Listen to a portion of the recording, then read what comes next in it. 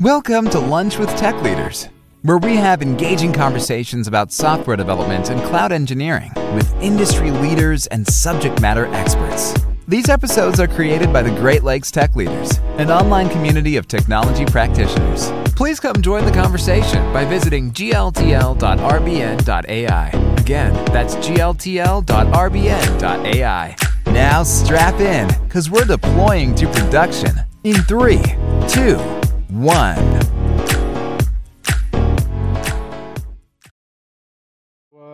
Today we're here to talk about CI/CD. This is our first Great Lakes Tech Leader podcast meeting thing. So, thanks for joining. Hannah kind of got us set up with a topic here. We're going to talk about CI/CD or CI systems in general. I was wondering if they ordered us Chipotle because the burritos go through a build pipeline.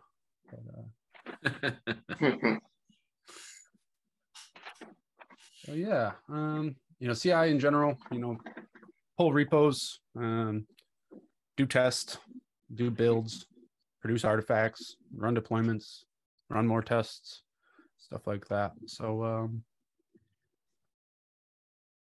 what do we got to talk about here? There's a litany of different CI systems out there. I think that's probably a good spot to start. Is who's got what favorite, and why is Jenkins going away? Well, you know how to set me up anyway. I haven't worked with all of them. I worked with Jenkins way more than I care to remember or admit, but GitHub Actions, I was working with that before I left Barracuda just a little while ago. That was really nice. I've been working with GitLab CI/CD lately at my newest employer, and that's really nice as well. Although I haven't found like a nice little helper tool to let you run your pipelines just for testing locally. Like there's one for GitHub GitHub Actions. So other than that, it's pretty neat. But yeah, I hate Jenkins. Don't like it. I guess I haven't worked with Jenkins enough because I don't have an opinion yet. I feel like Jenkins is great if you want to have like 2 or 3 people on your team dedicated to just doing nothing but that. But you need basically a specialist for it. You do. Because it requires constant maintenance, plugins, or there's no standardization. They're always they're always getting updated. They're always breaking things. They're always out of sync. Theoretically, people could say it's the most powerful, but I think if you need that level of control, it's probably because you're doing something wrong if you need to have something that customized. That powerful, but at what cost? Yeah, the overhead for maintenance and ops on Jenkins is no small thing, especially when it gets really big scale too. Yeah, the I don't know, what do they call them, workers, Jenkins workers. Those things have always been a pain to like get to auto scale and kind of get right. I've had a really hard time getting scaling Jenkins. Yeah. Yeah, not only that, plus then you have to worry. Well, I mean, there's lots to complain about. I mean, the groovy interpolation just makes me want to like hurt, and break things. But yeah, build agents definitely are another giant pain. I mean, I've done it with AWS Cold Build. I mean, there's tons of plugins for different ways to launch those. But you're right. I mean, they've been a pain, and although they can be very extensible, they definitely can have done some crazy things with Jenkins agents and Packer and things like that. But it's just too much when you add it all in together for me. Yeah, that you kind of pointed at a really interesting thing, or not really interesting, but kind of a point that I've heard Kevin make before. It's like, the Jenkins is a platform that people kind of just build plugins for, but because that's how it is, there's a plugin for everything, and all of those plugins are sparsely maintained, and it, there's a plugin for it, but is it up to date, or is it maintained? Is it secure? Those are all, Yeah. And how does it integrate with all the other plugins? If you're using a system like GitLab where the whole suite is like part of the same ecosystem, Yeah. you know that various things will be able to talk to each other and they'll work with each other. With Jenkins, it's just pretty much the Wild West. It is, and I mean, and due to that, lately people were recommending, best practices of not using a plugins, and like that's I don't want to be sarcastic and like silly about it, but I mean that is one way to do it. But my God, that's also increasing the operational of it like by a great deal if you just do everything like you would in a shell to not use pipelines or Docker. I mean, I'll take Shell over using Groovy. Oh no, I'm with you, but everything's still always interpreted through Groovy anyways, right? So at least in pipelines, but I don't want to talk about, yeah, Jenkins I feel is like great if God, like if you just really need something free, I guess, and you don't know any better about the other options out there. I don't know. That's as best as I can say about it. Well, Jenkins is like, I feel, Atlassian in that it's what people use because it's what a bunch of suits here that everyone uses, and they want to say that their company is, doing it right. And so they just do it, even though they're not the ones who actually have to use it and they know nothing about it. Yeah, I don't know. Every single place I've been at Jenkins, it was already there. Thankfully, I've never seen anybody choose Jenkins out of the box. Yeah. I have, but again, it's not the devs who are choosing it, unless it's like, oh, it's what I know and I don't want to learn anything new. Yeah. It's always, it was made by a manager or something like that. So I wanted to bring up a subject and get like some input. I've always been kind of the belt and suspenders type developer where it's like when I do my check-in, I make sure, like for Elixir, which I work on, I make sure the code's formatted and all the warnings are dealt with and everything. And then the CI also does that. What do you guys think? Is that one of them cases of like I'm doing too much engineering, or am I doing the right amount of engineering, or what do you think? I mean, you just need. Lately, I've been thinking. I started at a new place, and the previous place I worked at used a lot of pre-commit hooks, which are like great, but I like to have like absolute passes on certain tests, in CI/CD, so you end up duplicating things or effort in that kind of scenario. So if you are doing that kind of thing, I've been leaning towards doing it all in the CI/CD, even though I mean it's a churn in that way too. It's churn either way. I'm not sure entirely, on that one. Could you repeat the first part of that question? Sorry, I'm dealing with an issue with food here, so got a bit distracted. Like I say, I do it in Joe was saying, I GitHub or GitHooks, I'm sorry, pre-commit hooks and stuff like that for running the format, to make sure it's formatted the way that the code should be formatted, and then running my test and all that to make sure all that's there before it goes into Git. And then our CI also does that. It also runs the format. It also runs the test and everything.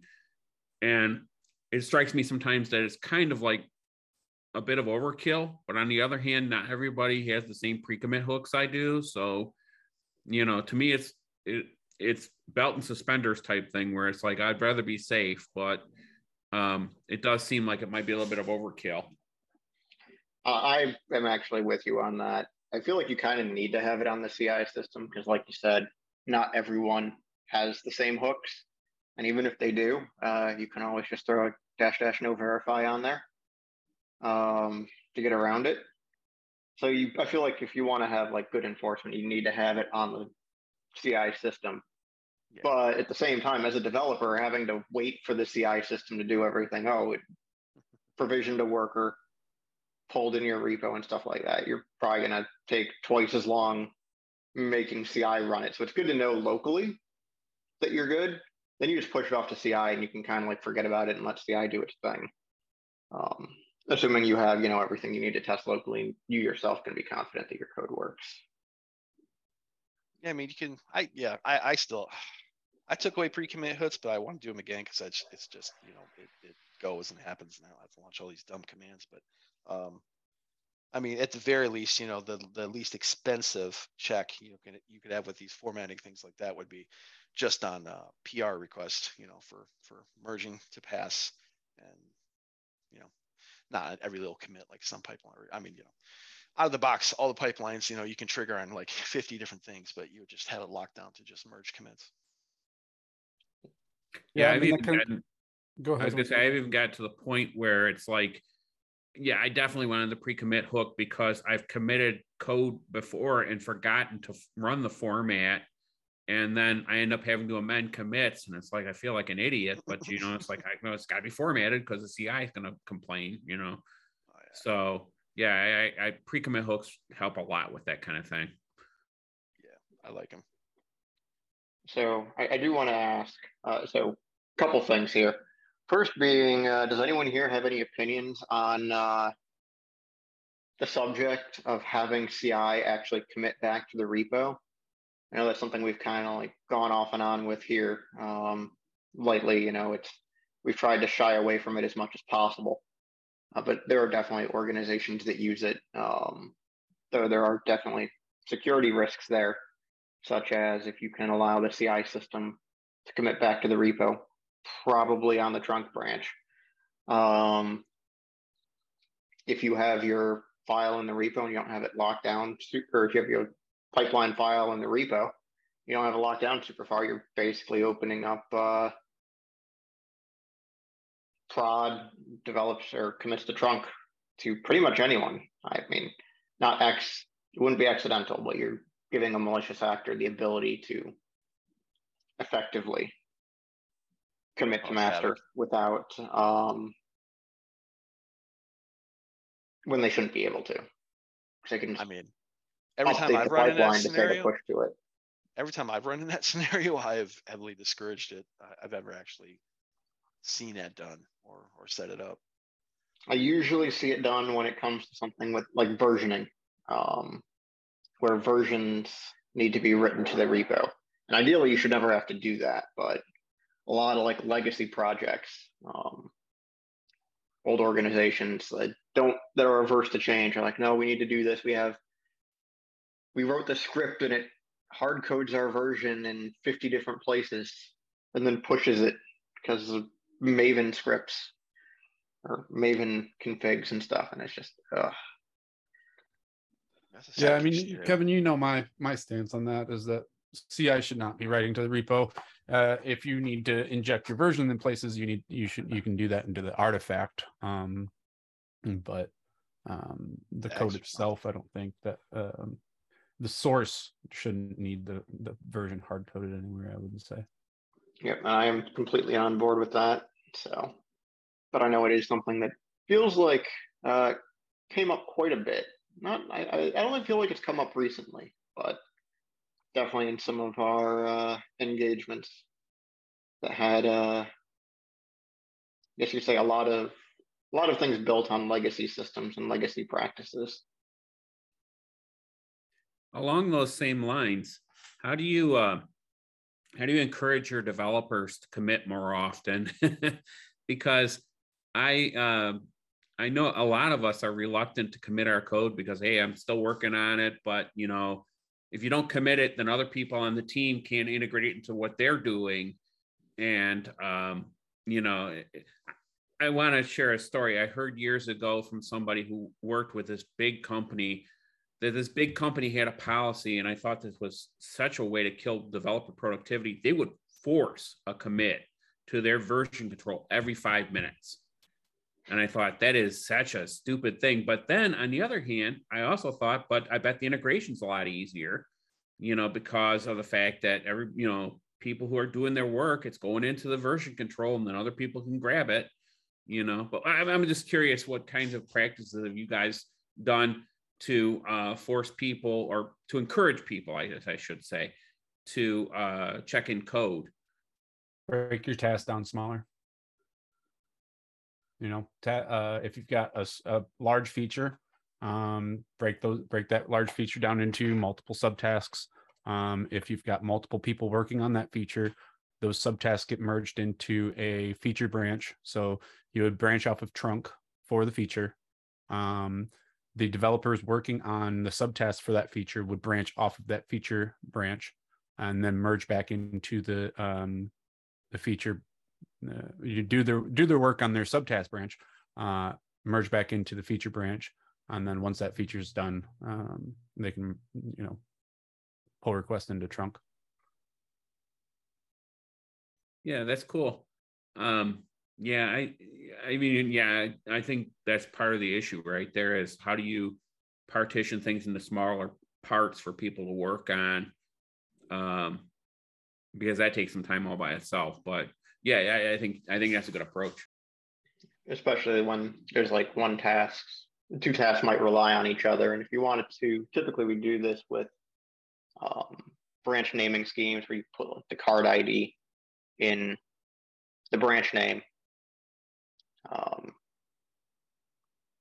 We also don't want to go down too far because then you just introduce way too much overhead of just, oh, well, here's another branch and another branch and another branch and another branch. But it's a balancing act. And I don't think there's necessarily one good one-size-fits-all solution. Yeah, you got to find the right thing that fits your team.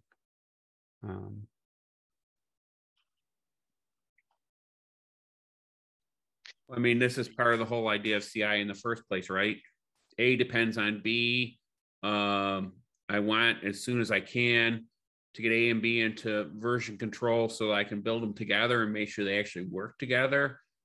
And so, so in a sense, if you have developers are really reluctant to commit because they're afraid of, and I'll admit I do this too, where it's like, oh, this isn't ready yet. I've got to clean it up. I got to make sure it's right.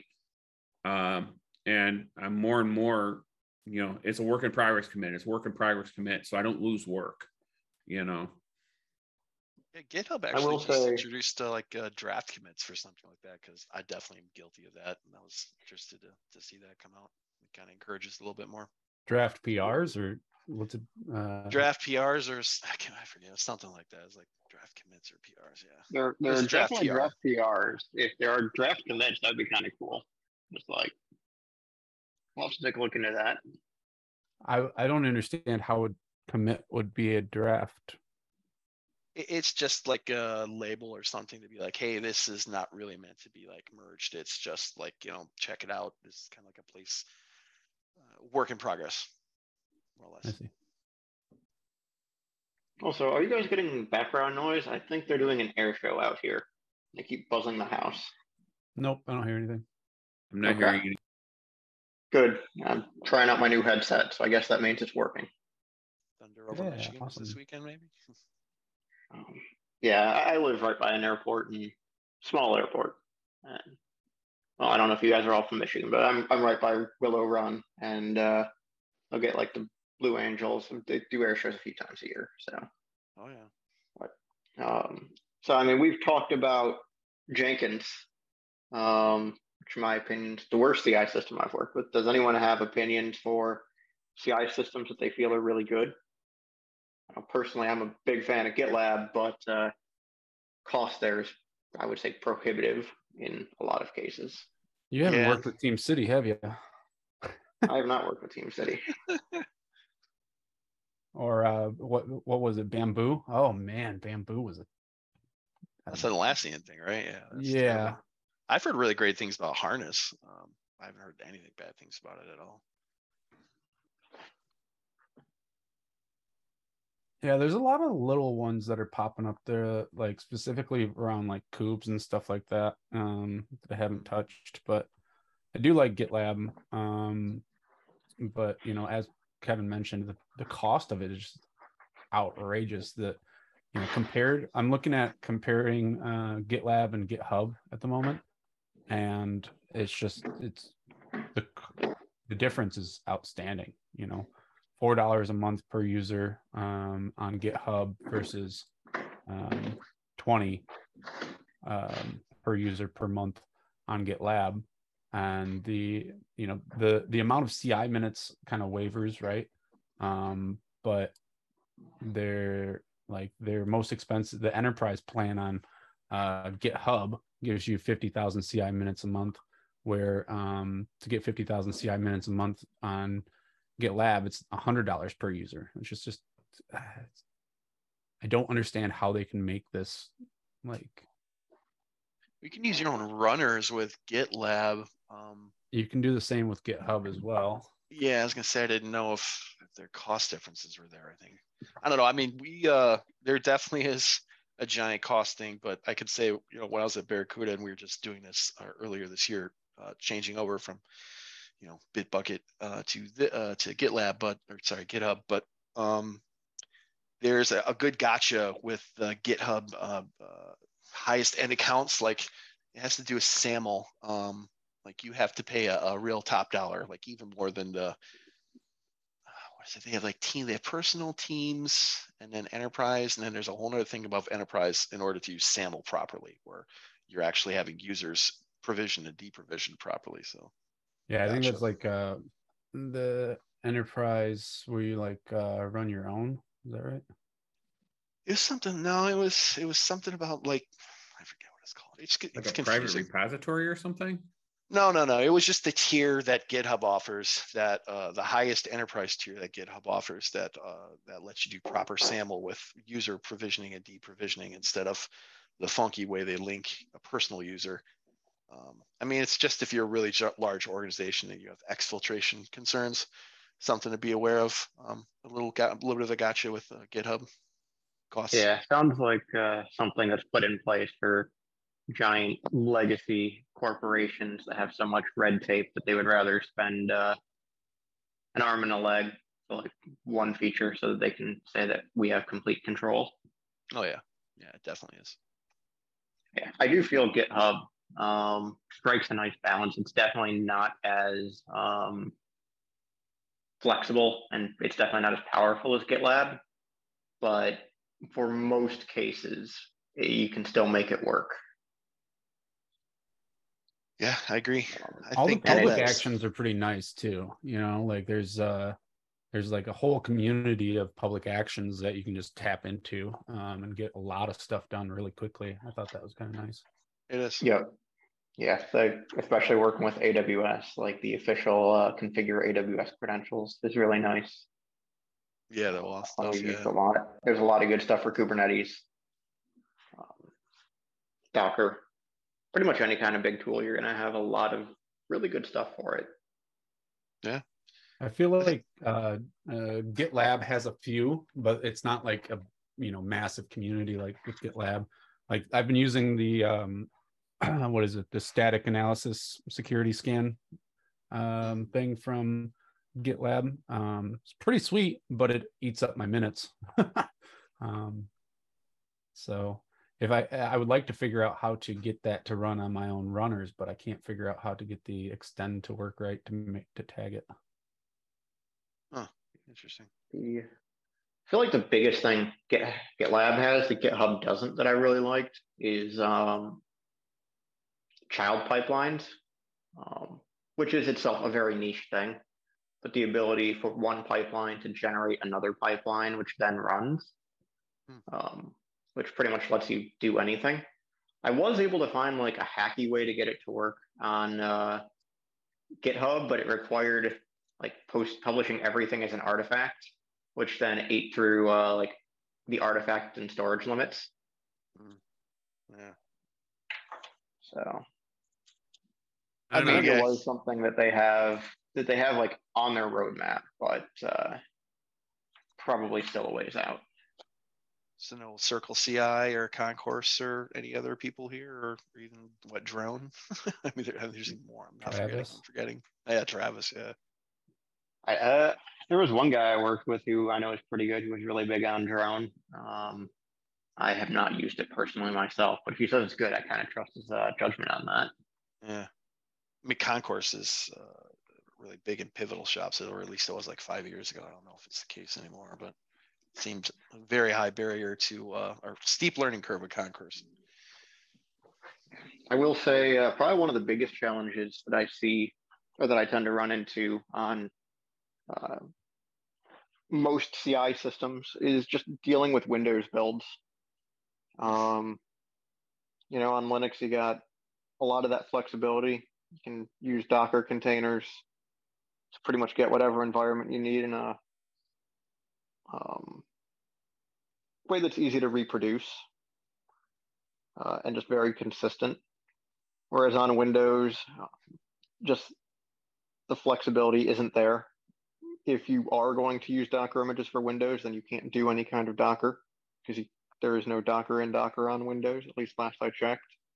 And just the provisioning time for anything Windows is pretty much prohibitive. So you are basically stuck running full instances, which are then, you know, you can't just throw them away, or if you can, but the Full-blown builds every single cycle. Yeah, that's like, oh, you know, I did this thing and now the Docker container that I built in is gone. So I don't need to worry about cleaning up. It's, you know, on Windows, oh, I need this thing, so I got to install it. Well, now it's that version of that thing is installed if you want to reuse that node, which you probably do because Windows takes so long to do anything. If you don't reuse it, like it takes too long to provision, but you lose the flexibility then because you're stuck on a system where it's getting reused. It also means systems that like I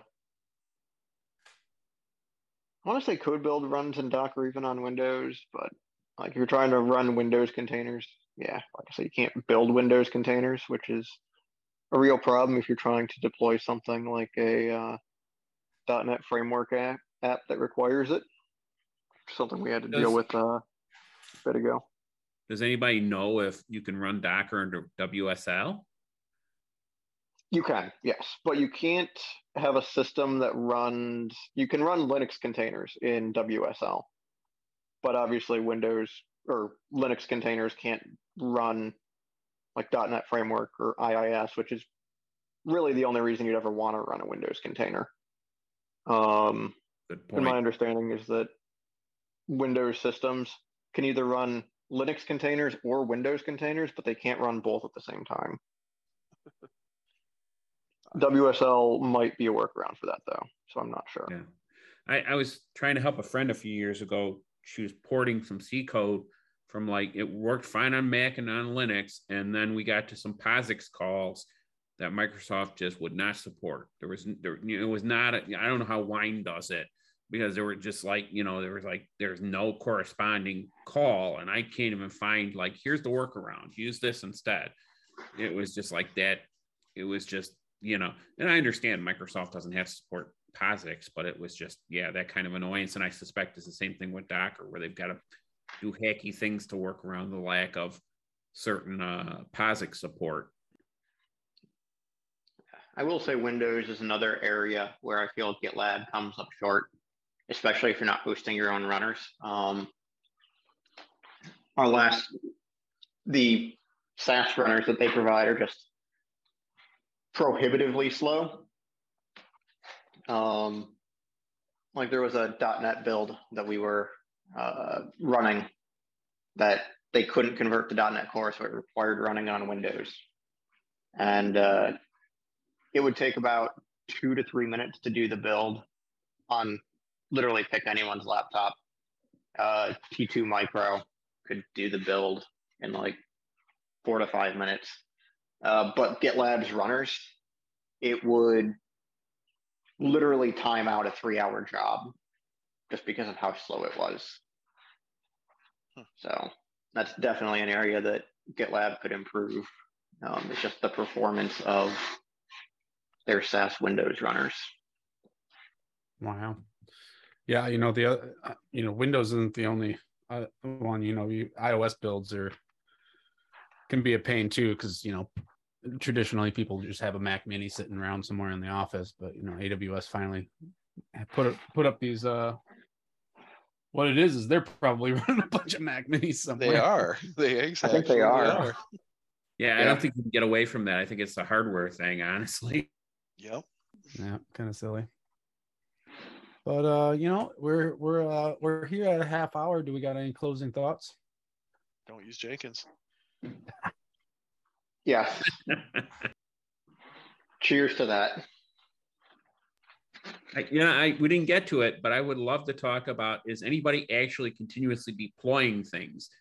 Because like I think a lot of people are doing continuous integration, but I think very few are actually doing like, hey, it's integrated, let's push it up to this environment automatically. I don't think anyone does that I know of. I've seen deployments, like integrated deployments to dev, but I've yet to find any company that has the stomach to do, we've got these automated tests in dev. Okay, it's good to go to QA. No manual intervention needed. Yeah, that's really what it is I don't think I've worked with a company that has the test coverage enabled to be able to do that at this point. Well, I'll tell you, it requires back a lot. In the day, I guess GitHub used to do that. They used to deploy directly to production. Lots of people do it. Using automated tests and stuff. I don't know if they still do, but that used to be how they did it, because I remember thinking, man, you are brave. Large shops do, right? Because they do have they've got the engineering throughput to be able to have the test coverage, to be able to rely on those things. But unfortunately, in smaller business, we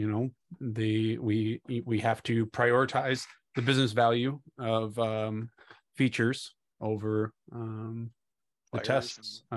That's just how that's the business driver, right? So until you get to the point where you've got the cash coming in to be able to support the engineering effort to put the time on tests, that's just the way it's going to be. Yep. What it is with the amount of time it takes to do, like, kind of usher a release through, is it worth it to the business to put the amount of engineering time into automating that with tests versus just having someone kind of usher it, so it's one of those business decisions you got to weigh. Ultimately everybody would like to get to that point, but it takes a lot of testing, and it takes good testers, and people that write those Selenium and Cypress and tests like that they're out there. They're just harder to come by and deprioritized a lot. Yeah, feels like something you kind of have to start with. Be a lot easier to do from a startup standpoint than it would be to try to get a big corporation that has 20 years of tech debt. They just have so much other stuff they're going to have to clean up first. Yeah, I was going to say, you're right. Not having millions of lines of legacy code would help a lot. Yeah. Well, before I forget to say it, thanks everybody. This was a great conversation. I really appreciate it. Yeah, it's great having you. Thank you, Onorio. We're going to be doing these every Thursday. If anybody's out there listening, we do have a Slack community called Great Lake Tech Leaders. Feel free to join. There's sure there will be a link somewhere if you're watching or listening to this podcast, probably be in the description. You can just go ahead and sign up yourself. We've got people in there. We're trying to cultivate discussions between tech leaders and in the area, and build a community here. So I want to thank people for joining. Onorio, Joe, Kevin, appreciate your time. To those listening, appreciate you guys coming in and just being here with us today. So with that, we'll sign off. Thanks, everyone. Thank you. Take care. Thank you. All right, thanks.